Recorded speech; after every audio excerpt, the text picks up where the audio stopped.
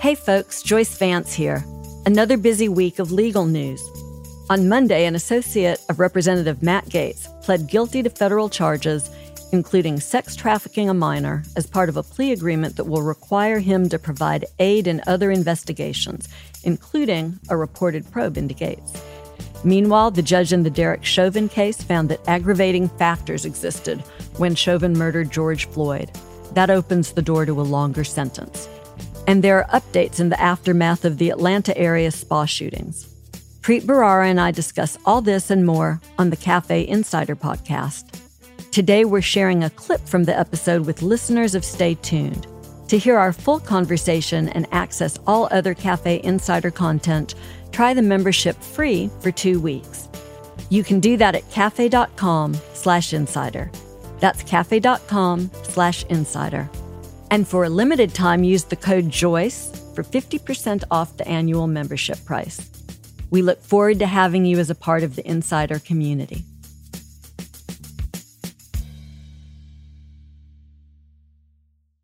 So there are some developments, substantial, not unexpected, but now we have some details over the guilty plea of one Joel Greenberg. Who's Joel Greenberg? He's a gentleman, although that might be too much of a compliment to him, given what he has pled guilty to. He was a gentleman who was the tax collector in a county in Florida. The reason people care about him, in large part, is because he appears to have been a close associate of sitting Republican Congressman Matt Gaetz and has engaged in a lot of activities with Matt Gaetz, reportedly, including connecting Matt Gaetz to at least one underage girl, I guess, for commercial sex acts, perhaps engaged in other activities with Matt Gaetz. And the reason it's important is, as people know, if you've listened to the show even for a few weeks, when the feds come and get you and are squeezing you and have charged you with a lot of crimes, particularly, as in this case, crimes that carry with them a mandatory minimum sentence. Based on this guilty plea, Joel Greenberg is facing a mandatory minimum of 12 years in prison. One of the only ways to save your skin, get lesser jail time, perhaps even get down to no jail time, if things go perfectly for you, is to flip on some other person higher up in the food chain. And so there is lots and lots of speculation, but it's more than speculation, based on actual things that have been said and reporting that we've seen that seems credible, that Joel Greenberg has chosen to flip on, among other people, Matt Gaetz. And so there is all these predictions about Matt Gaetz being charged with one or more crimes in the near future. So I think we should say that there's speculation that he's flipping on Gaetz. Of course, the plea agreement is silent on that point. And that doesn't mean anything, right? Can you just, because I get this question all the time. For you and me, it's obvious. Can you explain to folks why it's the case that Matt Gaetz is not identified by name in the plea agreement? So there are at least two reasons. One is DOJ has a policy against naming people that you haven't charged. And so we would see something like the individual one moniker that was used for Trump in the Cohen case. But perhaps more importantly, the integrity of an investigation can often depend on keeping this sort of information out of the public eye. So DOJ prosecutors aren't in the habit of naming who else they're investigating or where they're heading next in court pleadings. So recall that Joel Greenberg was charged in multiple superseding indictments. Superseding indictment just means you had an indictment, you add charges or you take away charges. In this case, charges were added. And so there are newer versions of the indictment, ultimately charged with 33 counts. He pled guilty to 6 counts. And so there are some people who say, well, he got a huge deal. That means he must be cooperating because the charges went from 33 to 6. Other people say, well, that doesn't mean he's gotten a real deal, because what really matters at the end of the day is what your sentencing exposure is. And his exposure is 12 years to life. And he was compelled to plead guilty to the most serious charges, including sex trafficking of a minor, which carries the 10-year mandatory minimum sentence. Do you make anything of the fact that it went from 33 counts to 6 counts? That's not the deal that Greenberg got here, right? At best, that saves him. There's a assessment that you pay per count of conviction. So it saves him a chunk of change. That's really about it. As you say, the real import here is whether Greenberg is able to obtain, through his cooperation, a reduction in that 12-year mandatory minimum that he faces. And so something, that's sort of interesting here is the child sex trafficking charge has a 10-year mandatory minimum. He will have to register as a sex offender for the rest of his life after pleading guilty to that. And then the aggravated ID theft, the 2-year mandatory minimum there runs consecutive to the 10 years for sex trafficking. In other words, 10 plus 2 equals 12. A lot of the time, and this would be the case if he had pled guilty to all 33 counts. Wait, you're gonna waffle on pleaded and pled? You're gonna say both? I'm so surprised that pleaded came out of my mouth because I am a pled person. I can't remember where you are on this. I am pled. Oh my goodness. Do you think you could have been my co-host if you were not a pled lady? I didn't realize that was a criteria. Interesting. So yes, pled. If he had pled to all 33 of those charges, they would have been grouped, and his sentence would most likely have still been, his guideline range would have probably been someplace around this 12-year mandatory minimum that he faces. I'm a little biased parochially in favor of the methodology that we use in the Southern District. And so every office does it in a different way, I guess, or there are some variations across the country. So some people are saying, well, he didn't get much of a deal. In other words, they didn't take a lot off the table given that the sentencing exposure still remains 12 to life. That means nothing to me at all because in SDNY, you don't get a break in charging and in the guilty plea if you flip. In fact, some might argue we pile on and we make you plead guilty to everything possible. So it does not look like you got a sweetheart deal. And then depending on the substantial assistance that you offer and depending on the submission to the judge later and how much worth you were to the prosecution, then you get a benefit at the time of sentencing, but not at the time of charging. So to me, and so that's why like me and Ellie Honig and some other people make nothing of the fact that notwithstanding some deal with the U.S. Attorney's Office in the Middle District of Florida, the likelihood remains very, very high that he has provided substantial assistance against Matt Gaetz. How do you feel about that, given where you come from? Same. My old office is not an office that favors charge bargaining. You have to prove your value. Prosecutors, at least in my district, don't like to buy a pig in a poke. We've got to see someone perform and see what they can deliver. I was waiting to see in which episode would you say pig in a poke? Pig in a poke. How did you know that we used that? Is that something that y'all say I've read it. I'm a reader. It's the perfect way of characterizing it because everybody comes in with their lawyer, proffers, tells prosecutors, here's what we can do for you. The question is, does it pan out and can you get convictions in those other cases that you contemplate working on? So Greenberg's real deal will come maybe at sentencing, but the plea agreement also says that if his cooperation isn't complete when he's sentenced, his benefit may come in the form of a motion that prosecutors are able to make up to and including a year after he's sentenced to reduce his sentence based on cooperation. Rule 35. Yep. I still remember that rule. It's a very important rule. We use that a lot. Doesn't happen that much, but it happens.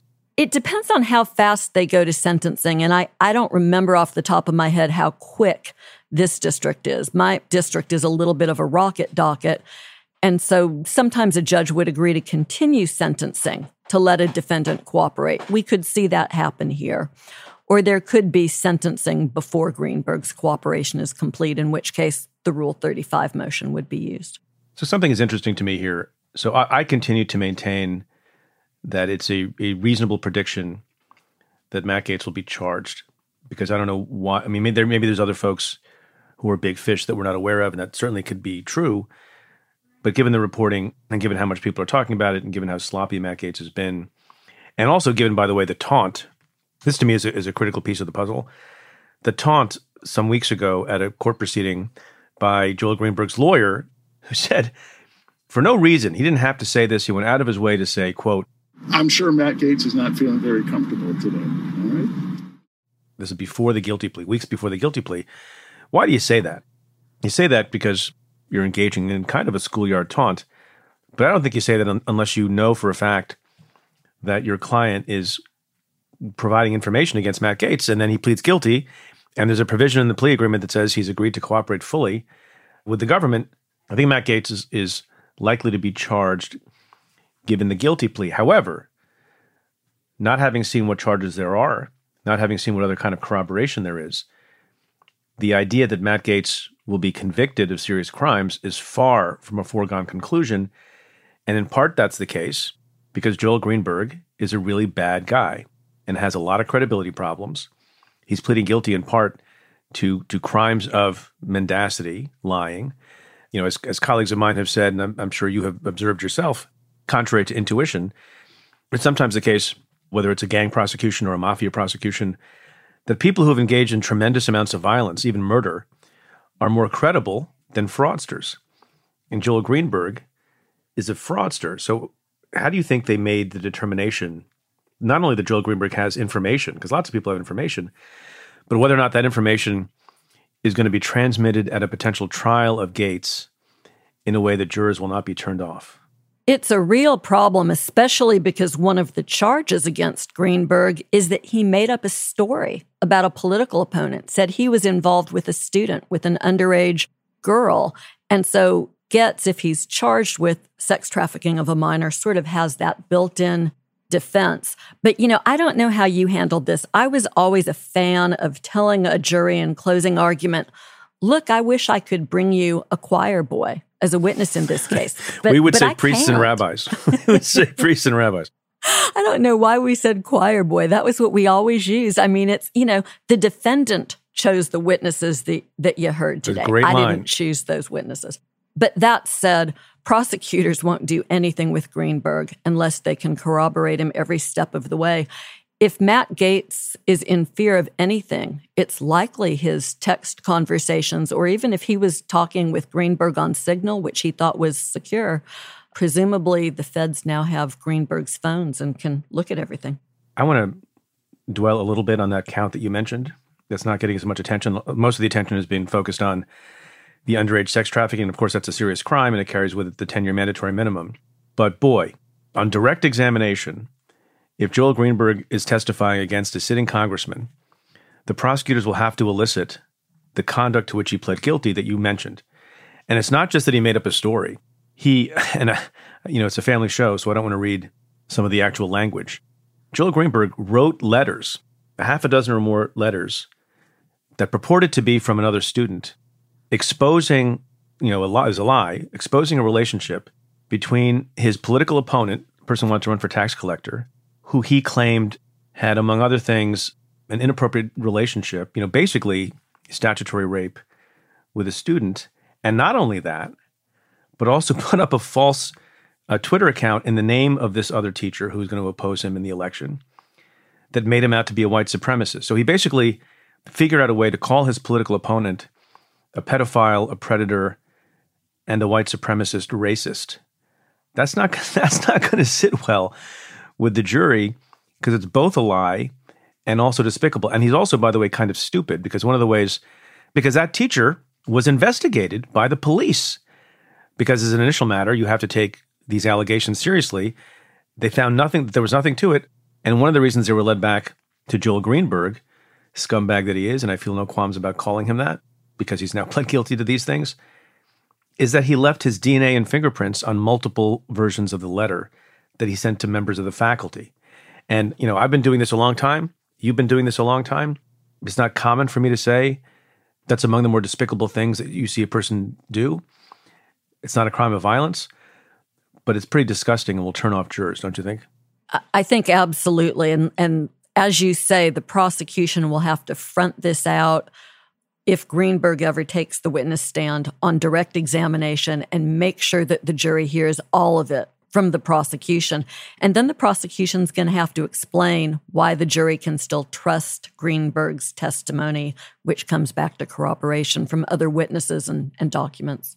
Yeah, and the cross, you don't even have to think that hard about the cross-examination by Gaetz's lawyers if there's ever a trial.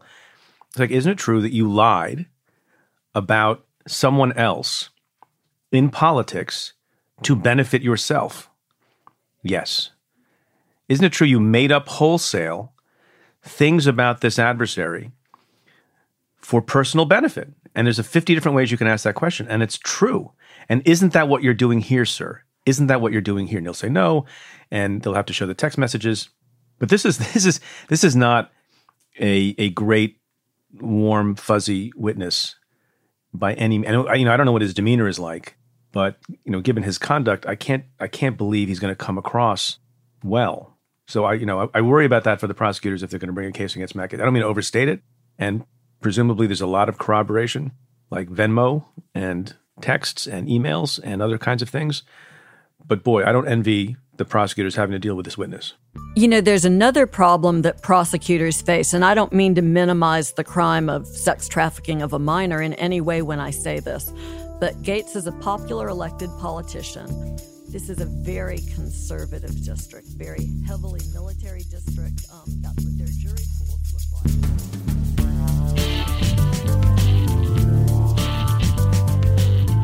Thanks for listening. To hear the full episode, head to cafe.com/insider and try out the membership free for 2 weeks. And for a limited time, use the code JOYCE for 50% off the annual membership price. That's cafe.com/insider.